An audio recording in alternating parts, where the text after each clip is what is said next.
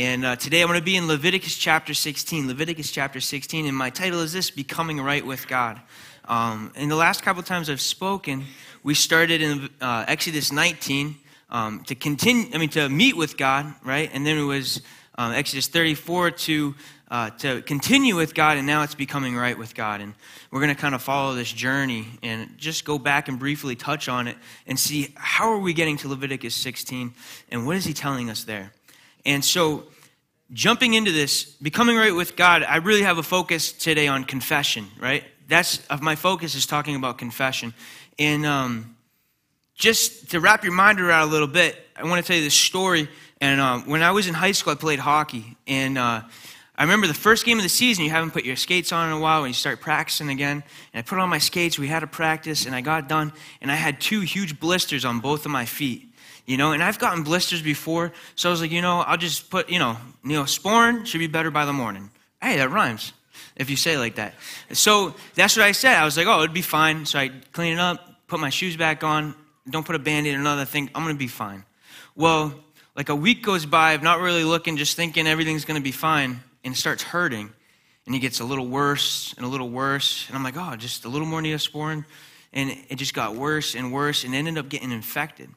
Right? And then I didn't say nothing to anybody for a while because I thought I could just fix it by not really doing much.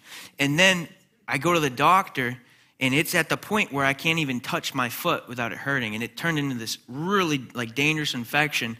And it grew just from this little blister. Christina's shaking her head at me like a mom would. I don't blame you. And it was a mess. It was a mess. And so they had to go to the doctor, and eventually it all worked out. They ended up cleaning it out and helping me and gave me the right medicine. And I still have my feet, and that's good. And so my point is this. When you let things go, they eventually can infect, and they can eventually fester and grow and begin to just drain out the life, right? It's breaking it down. And in the same way, there's sin that can be in our lives, and there's sin is in our lives. And if we haven't confessed that sin and brought it to the Lord, it's like that blister, and it just turns out to be something small, and it just grows and festers, and it begins to rot out, and our souls begin to hurt, and our minds begin to hurt, and we just hold down these, we repress these things and try to not let them out.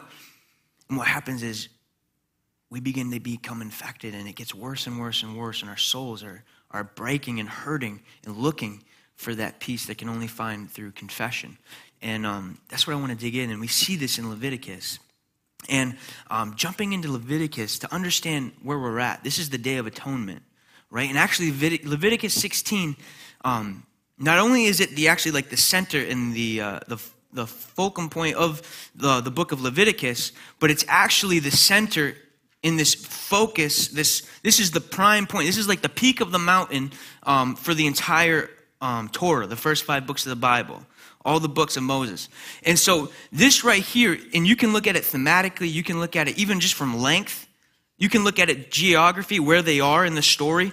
This is the center of the story of the Torah. This is the high point, right? And I want to explain why that is. And so when we jump in, I like to do this. I like to start from Genesis 1, especially when we're this close, because we need to see how we've gotten here. And so, right, in Genesis 1 and 2, God creates the heavens and the earth. He creates the stars. He creates animals and vegetation. He creates all of the planets and the stars, and he creates a garden, right? And he creates man and woman, and they're made in the image of God.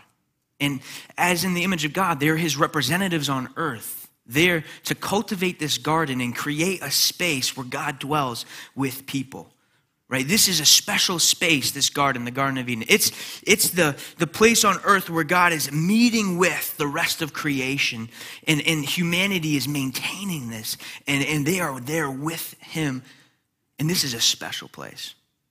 But what happens is we know they eat the fruit, and what happens is they're actually distrusting God. They've allowed their own desires and their own greed, you could say, overcome what God had for them. And they chose their own path instead of what he had for them. And so they invited sin. They invited this wrong thought, this idea that they can do whatever they want into the garden. And it corrupted themselves. It corrupted their mind, the way they think. And so God, you can't have this sin and God together. And sin cannot just be easily detached from us. I mean, we're looking at it in physical terms, but it's also a very much spiritual thing. And so God has to exile them from the garden. They're sent out. They're cast out of the presence of God. They're gone. They have to leave, right? And there's an angel with the fire restored at the gate because they are not allowed in.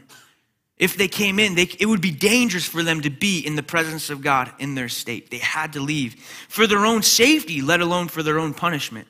And so they're sent out. And the rest of Scripture is going to be, how do we get back into the presence of God in a manner like Eden? How do we enter back into communion with the Lord, with the Almighty? How do we get back? Who is going to be able to do it? Right? That's a big question we're going to tackle here, is who can dwell with God if we've been cast out? If Adam and Eve have been cast out. So from Adam and Eve, it just gets worse and worse, right? The morals are just continually corrupted, and it gets just more and more, it gets bad.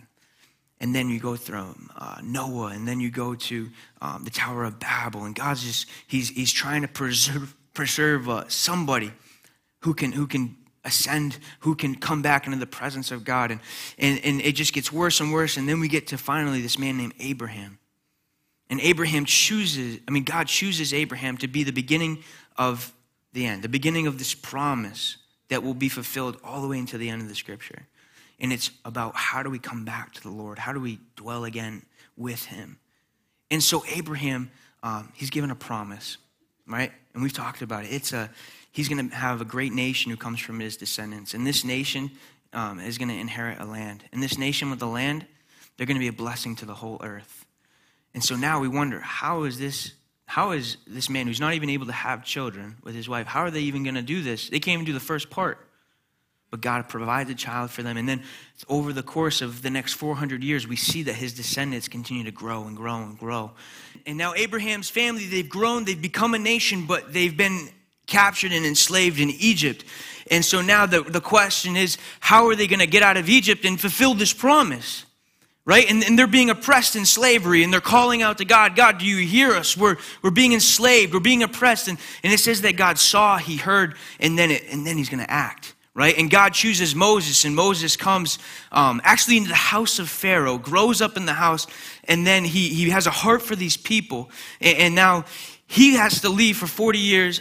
He comes back, and now he's going to help them get out. And God's going to use Moses and Aaron as the spokespersons for him. And through the plagues, the wonders of God, that he is God Almighty over creation, over the gods of Egypt, over Pharaoh. And God uses these plagues and these wonders, and he brings the people out of Egypt, crossing the Red Sea. And he brings them into the wilderness. And now the people, they're in the wilderness, and they have to figure out, Lord, you brought us out of Egypt, and we're going to die in this wilderness. There's no food or water, right? But God's saying, I'm bringing you to myself. And that's what we see in Exodus 19. He provides the food. He provides the water miraculously. They're learning to depend on God. They're learning how to make him their new king. Right? God has become their king. He's theirs. Right? And so now we're in the wilderness. We're at the bottom of Mount Sinai. And God is at the top of this mountain. It's like this mini temple where God dwells on earth. And they're able to meet with him there through Moses. And so now Moses, he goes up onto the mountain. And he hears from the Lord that he's calling this nation that he's just delivered out of Egypt to be his special possession. To be his royal priesthood, a mediator between the rest of humanity and him. Through Israel, the people are able to see the character of God, to see the will of God as they obey the law, obey the Torah. They are representing him similar to how Adam and Eve represented God in the Garden of Eden, right? And so God, he makes this tabernacle. He instructs them how to make a tabernacle. And a tabernacle, in the original language, it actually means dwelling. It actually means dwelling. And so this is the dwelling place of God, right? And in Exodus 25:8, we see God instructs them, make me a place where I can dwell with you. And so then God, he dwells in this tabernacle. He dwells everywhere, but this is a specific place where they recognize this is where we meet with him. And so now they have to be instructed on how to live in this tabernacle society? How do they live in this wilderness society? How are they going to obey these laws and live it out and be this representative of God to the world? And the key of all of this is that God's going to dwell with them, that he's going to be in their community. And this is a restoration back to the Eden-like garden, right?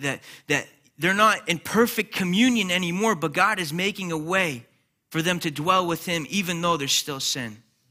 And so here we have this tabernacle. And so now God, this is what we see in Leviticus 16 is he's going to show them how even though they can't live up to be a holy people, they can't do what's right. They continue to break the law. We saw in Exodus 34 how days after they received the law, he says, don't make any other gods, don't put anything before me. Within days, Moses goes up the mountain. They make a golden calf and start worshiping it, right? These are sinful people. He calls them a stiff-necked people because they won't turn to him. And so now, how are these people ever going to live in communion with God? How is this going to work out? God, you've chosen these people, but within days, they've already chosen not to follow you. How are they going to be a blessing to the whole earth if they can't do the simplest of tasks that you've asked them to do? And the truth is, we can't do them either, right? And so Leviticus 16 is the answer. The Day of Atonement. How is God going to dwell with these people? It's going to be because of what happens on this day. So I just want to begin to read it. I'm going to read all the way to verse 21, and this is what it says.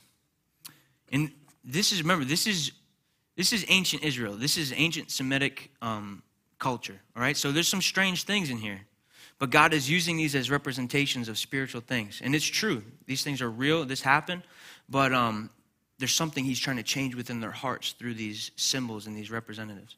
So chapter 16, the Lord spoke to Moses after the death of the two sons of Aaron, when they drew near before the Lord and died.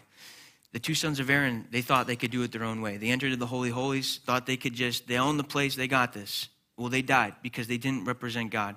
They were corrupting the way that God had told them to be with him. And so they drew near and died. And the Lord said to Moses, tell Aaron, your brother, not to come at any time into the holy place inside the veil, before the mercy seat that is on the ark, so that he may not die. For I will appear in the cloud over the mercy seat. But in this way Aaron shall come into the holy place, with a bull from the herd for a sin offering, and a ram for a burnt offering. He shall put on the holy linen coat, and shall have the linen undergarment on his body, and he shall tie the linen sash around his waist, and wear the linen turban. These are the holy garments. He shall bathe his body in water, and then put them on. He shall take from the congregation of the people of Israel 2 male goats for a sin offering, and 1 ram for a burnt offering. Aaron shall offer the bull as a sin offering for himself, and shall make atonement for himself and for his house. Then he shall take the 2 goats and set them before the Lord at the entrance of the tent of meeting. And Aaron shall cast lots over the 2 goats, one for the Lord and the other for Azazel. And Aaron shall present the goat on which the lot fell for the Lord, and use it as a sin offering. But the goat on which the lot fell for Azazel shall be presented alive before the Lord to make atonement over it, that it may be sent away into the wilderness of Azazel. Now, if you were already thinking this is getting strange, it's going to get stranger. So let's keep reading. Verse 11, Aaron shall present the bull as a sin offering for himself, and shall make atonement for himself and for his house. He shall kill the bull as a sin offering for himself, and he shall take a censer full of coals of fire from the altar before the Lord, and 2 handfuls of sweet incense beaten small, and he shall bring it inside the veil, and put the incense on the fire before the Lord, that the cloud of the incense may cover the mercy seat that is over the testimony, so that he does not die, right?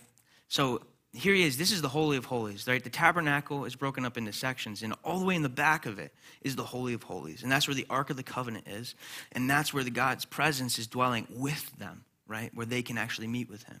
But because of their sin, it's dangerous, right? Because God cannot be near their sin. And so this incense that we just read about, he's burning incense, and it's making this smoke, and this smoke is acting as like a mini veil so that he won't be able to see God, right?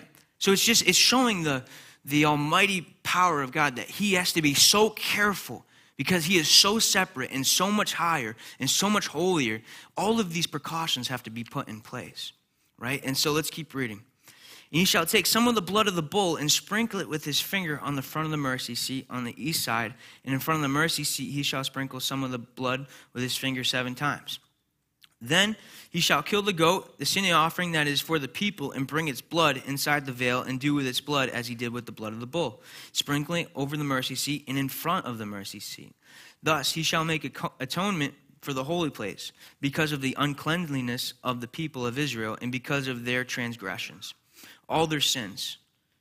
And so he shall do for the tent of meeting, which dwells with them in the midst of their uncleanliness. No one may be in the tent of meeting from the time he enters to make atonement in the holy place until he comes out and has made atonement for himself and for his house and for all the assembly of Israel. Then he shall go out to the altar that is before the Lord and make atonement for it, and shall take some of the blood of the bull, some of the blood of the goat, and put it on the horns of the altar all around. He shall sprinkle some of the blood on it with his fingers 7 times and cleanse it and consecrate it from the uncleanliness of the people of Israel. And this is the key verse we're going to pick up on. And when he has made an end of atoning for the holy place in the tent of meeting and the altar, he shall present the live goat. And Aaron shall lay both his hands on the head of the live goat and confess over all the iniquities of the people of Israel and all their transgressions and all their sins. And he shall put them on the head of the goat and send it away into the wilderness by the hand of a man who is in readiness.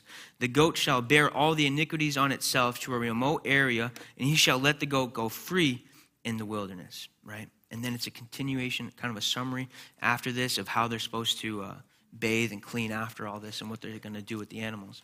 And so this is not easy stuff to understand. We're separated by about 4,000 years, about 45, even maybe 4,500 years. This is a big difference between what we're used to, right? And so what's happening is this. Aaron, the high priest, who is separated from the people, right? The whole nation is supposed to be a kingdom of priests who are supposed to live out the character of God. And within that nation, there is a dedicated priesthood who's going to serve in the tabernacle and make the sacrifices that are needed to be in relationship with God. And so Aaron's the head of these guys, right? And Aaron, he's going to go to the tabernacle with 2 goats and a bull. And he's going to kill this bull, take the blood, bring it inside all the way in the back of the tabernacle, and he's going to sprinkle the blood in the farthest part of the tabernacle, then onto the Ark of the Covenant, which is in the middle of that room. Then he goes back out, he gets the goat, he kills the goat, he takes the blood, he brings, this would be weird if I said it like this in the Bible, and then he takes the blood and he sprinkles it on the mercy seat on the other side.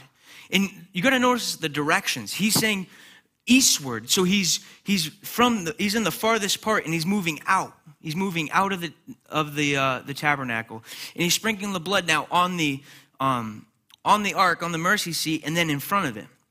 And then he comes out and he sacrifices these animals. Now what he's doing is this, that the sin of the people, right, the transgressions, all the times that they have broken the law, what they've actually been doing is not only polluting their own heart and growing an infection in their heart of sin, but they've actually polluted the land and they've polluted the space.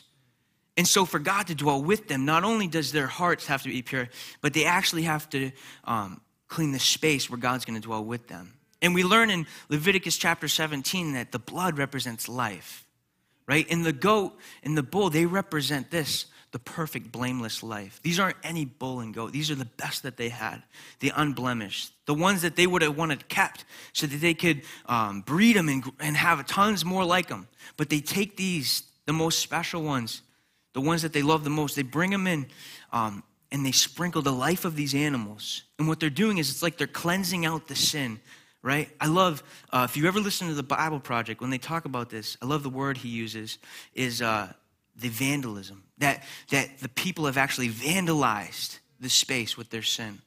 And it's like the blood is cleaning off the vandalism, the pollution that they've brought in, and it's purifying the space so that they will know God can dwell here. This is a special place.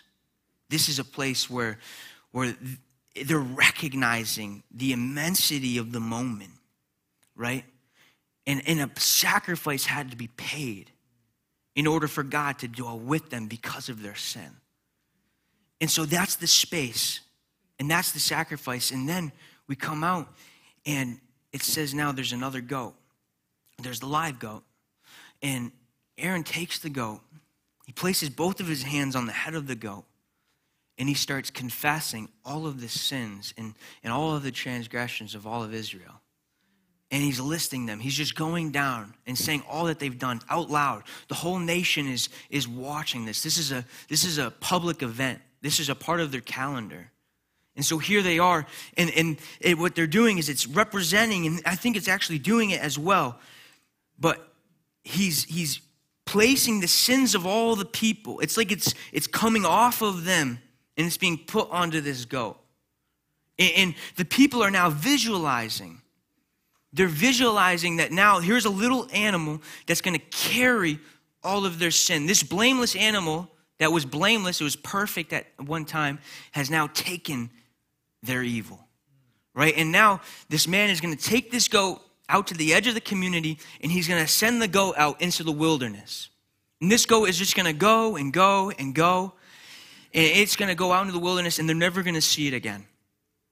And the purpose is this, for them to understand that because of the sacrifice that is paid and the forgiveness of God, they can now be right with him, that their sins are gone. They had to recognize the evil that was within themselves and see a punishment for it in order to fully understand the immensity of God's love and his character, right? And so the goat is taken away. And I want to pick up on these directions that we see in Scripture because they're so important. It says that he sprinkles the blood eastward, right? And then the goat is sent in the wilderness eastward. Well, what's so amazing is in Genesis where Adam and Eve have to leave the garden, it says that they left eastward, right?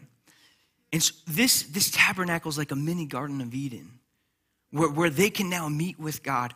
And just like Adam and Eve, who were inflicted and infected with this sin disease, they had to be sent out because of it.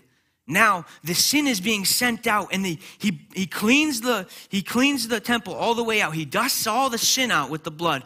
He puts it onto the goat, and now the goat is being sent out into exile, away from the Lord. And the blood of the goat, right, was brought closer and closer. So we see that the blamed goat is sent away with the sin.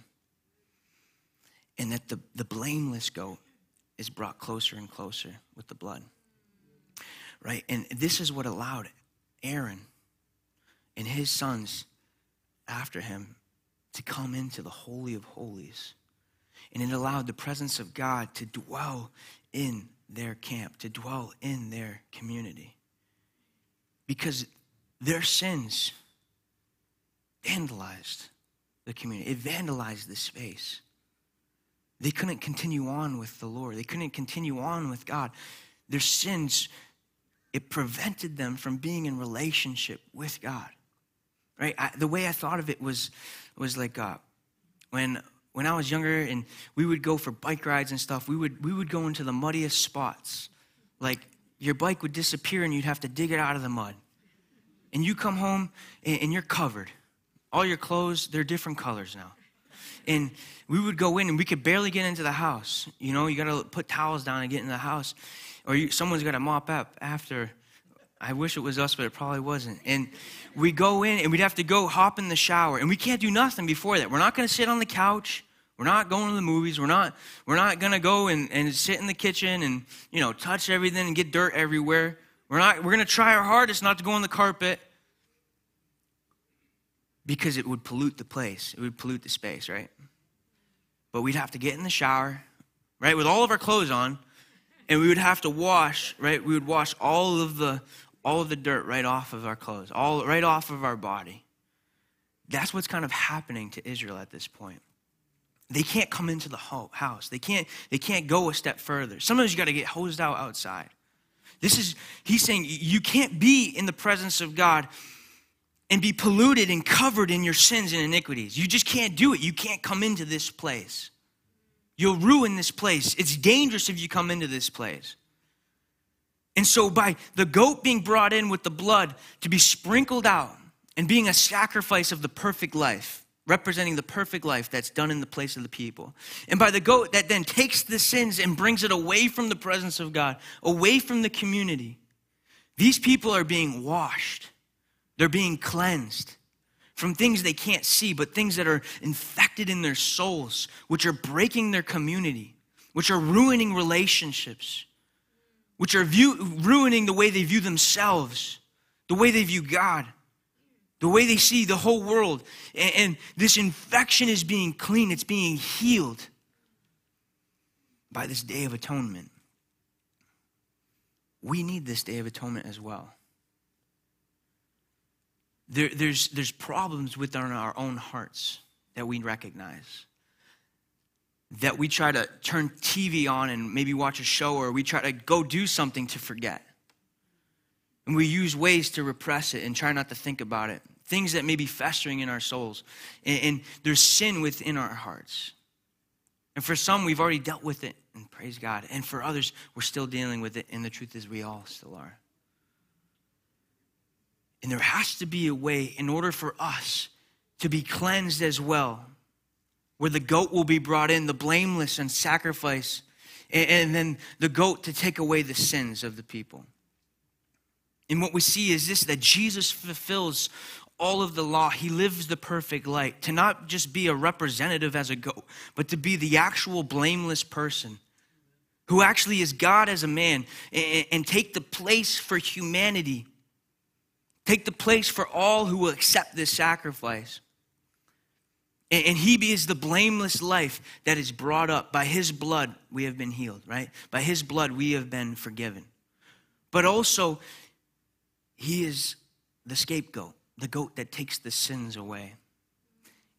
And just as these sins were confessed over this goat, when you've confessed your sins, you've placed them on Christ. And when he died, he exiled those sins. He brought them away. He took them with himself. He took them where they'll never be seen again, where they won't be held against us. Hebrews chapter 9 says this, "But when Christ appeared as a high priest of the good things that have come, then through the greater and more perfect tent, not made with hands, that is not of this creation," right? He's imagining this heavenly temple, this heavenly tabernacle. "He entered once for all into the holy places, not by means of the blood of goats and calves, but by the means of his own blood, thus securing an eternal redemption. For if the blood of goats and bulls and the sprinkling of defiled persons with the ashes of a heifer sanctify for the purification of the flesh, how much more will the blood of Christ, who through the eternal Spirit offered himself without blemish to God, purify our conscience from dead works to serve the living God?" Me and you cannot dwell with the Lord. The question, who can dwell with God? That question we asked. On our own, it's not us. It would never be. We would be permanently exiled, left to our own destruction. But it's by the one who could enter in, the one who could dwell with the Lord, who sacrifices himself and takes on the sins of the world to bring them far away to never be seen, by confessing and giving them. He makes us able to enter into the presence of God. Israel, to continue as a priestly nation, had to be able to interact with God, had to be in the presence of God. For me and you to continue on as a priestly kingdom, as people who can tell others and demonstrate the character of God and bring his presence to the rest of the world that they might know, we have to be purified. We have to be cleansed by him. We have to be made right. And that's what Hebrews is talking about. Jesus fulfills the requirement of the Day of Atonement once and for all. And so we, as the people of the sin, we confess our sins. In 1 John chapter 1, he says this: if we confess our sins, he is faithful and just to forgive us our sins and to cleanse us from all unrighteousness. If we say we have not sinned, we make him a liar, and his word is not in us. We have things that maybe we just haven't said, things that we just maybe hope will go away. And it's like my foot, right? And it's growing, and it can get worse. And nobody might see it. You can cover it up.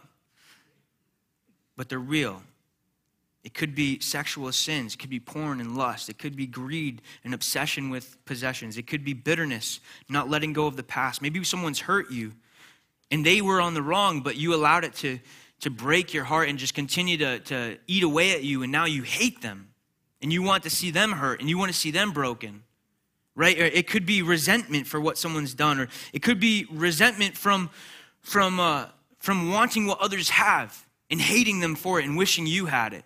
It could be racial discrimination and injustice. It could be prejudice. It could be lying and cheating, getting your way to the top through unmoral means. It could be gossip. How easy is it to say something you'll regret, to say something about somebody when they're not there? These things that eat away in our families and our friendships, right? Yeah, it could be complaining, a constant discontentment, that nothing's good enough, that we need more. We're not content. All of these things, they grow in our heart like infections, and they burn us out. And we don't have the energy, and we don't have the means to deal with them. And so they slowly kill us. They slowly really kill us and separate us from the divine source of life, right? It separates us from him. And so Jesus comes and he sees his people. He sees you. He sees me. And he sees this sin which is ruining us and exiling us from him for all time. And his heart is broken. And his all of his mind and all of his strength is pointed into this direction of, how do I save my people? This constant battle of sin that generations and generations have failed at, it's killing them. How will these people that I chose to be in relationship with me, to reflect my character on earth and cultivate a space where I can be with them, how will this happen? Who can ascend? Who can come to the Lord? And he looks at us and he says, none of them can, but Jesus takes this place. He lives the perfect life. He takes the sin far away and he cleanses us. And what I want you to recognize and meditate on today is the greatness and the goodness and the sacrifice of God. That we don't take the cross for granted, that we look at it and we don't see our sin on it. We see an empty cross. We see that we've been forgiven, that our slate has been wiped clean, that we have new life, that it's gone. That goat went into the wilderness and was never seen again. Jesus took your sin to a place where it'll never be seen again. It's gone. It's been forgiven. It's wiped. That's what he's done. Why? Because he loves us. He loves you. He's taken that place. And not just for you, but for the people that might have hurt you as well. If they trust, if they forgive, if they give it away, if they repent. Because the people of Israel, they weren't just supposed to do this ritual. They weren't supposed to just come, do this Day of Atonement, go back and just continue sin. In the book of Isaiah, the first chapter, he says, you come and you do your rituals, you make your sacrifices, but those have become sinful because you go out and you continue to oppress the widow, oppress the fatherless, oppress the sojourner, the alien who's come in, the foreigner.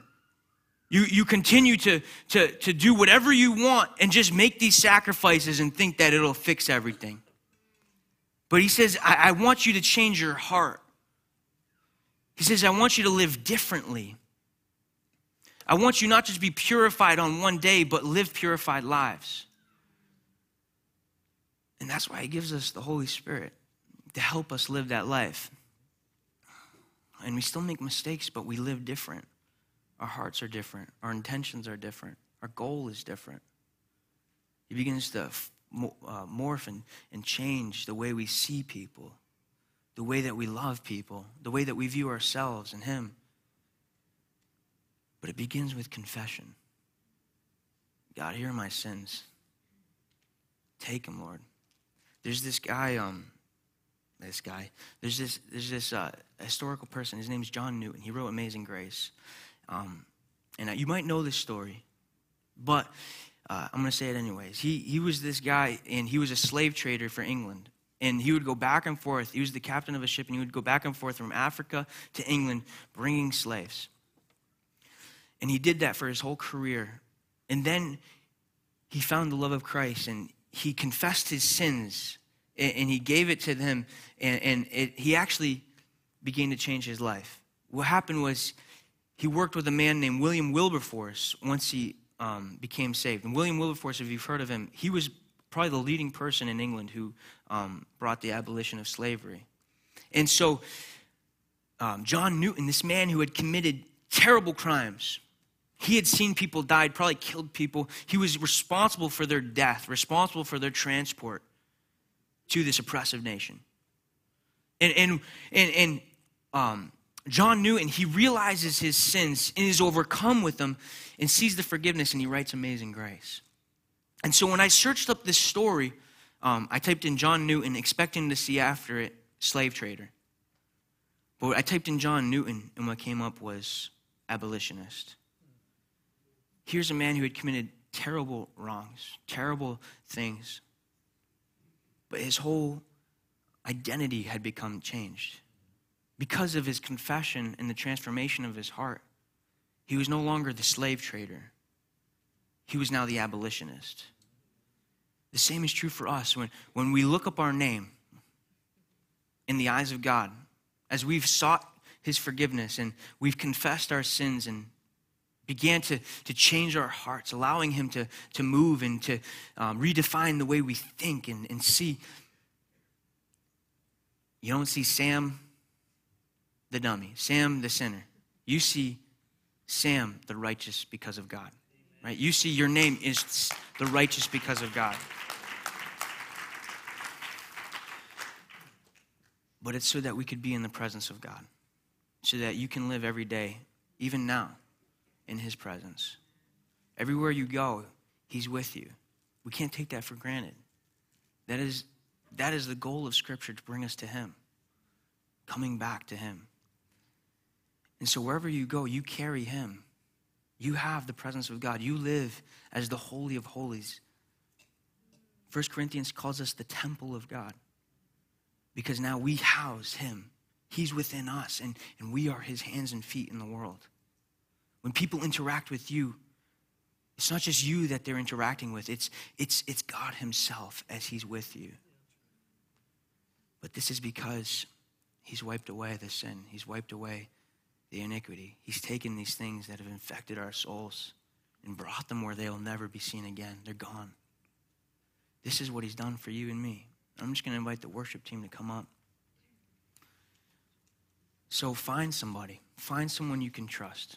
Don't go confessing your sins to just anybody. Find someone you trust, who you have confidence in, and pour out your heart to them.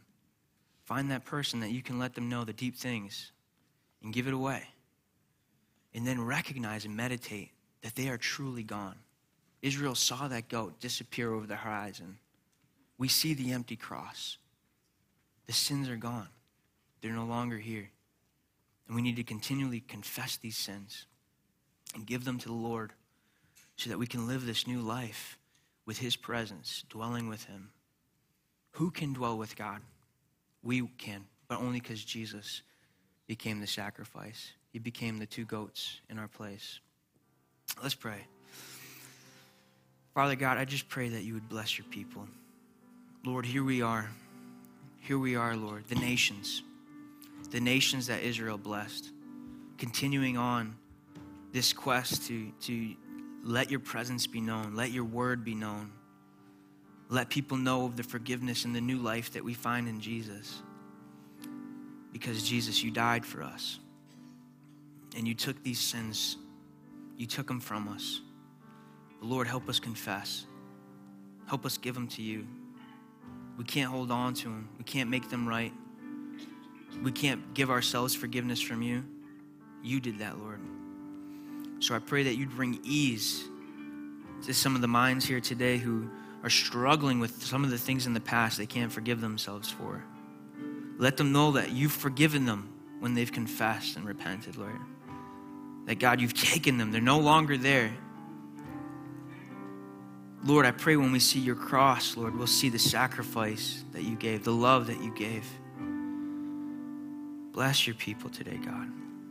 Bless your people today, Lord. We just give it to you, Father. Maybe today you're saying, I don't know Jesus. I don't know this guy. But I want this forgiveness. I want this life lived in his presence. All you got to do is believe. By faith, we have been saved through grace. But let's just say a prayer together. Let's say a prayer to confess your faith. Just repeat after me. Lord Jesus, forgive me of my sin. Thank you for your sacrifice. Thank you that you've taken these sins. They're not on me. They're gone. Lord, help me live this new life. Thank you, Jesus. Lord, we give you all the glory. You are so good and mighty. We look to you, our cornerstone. Amen.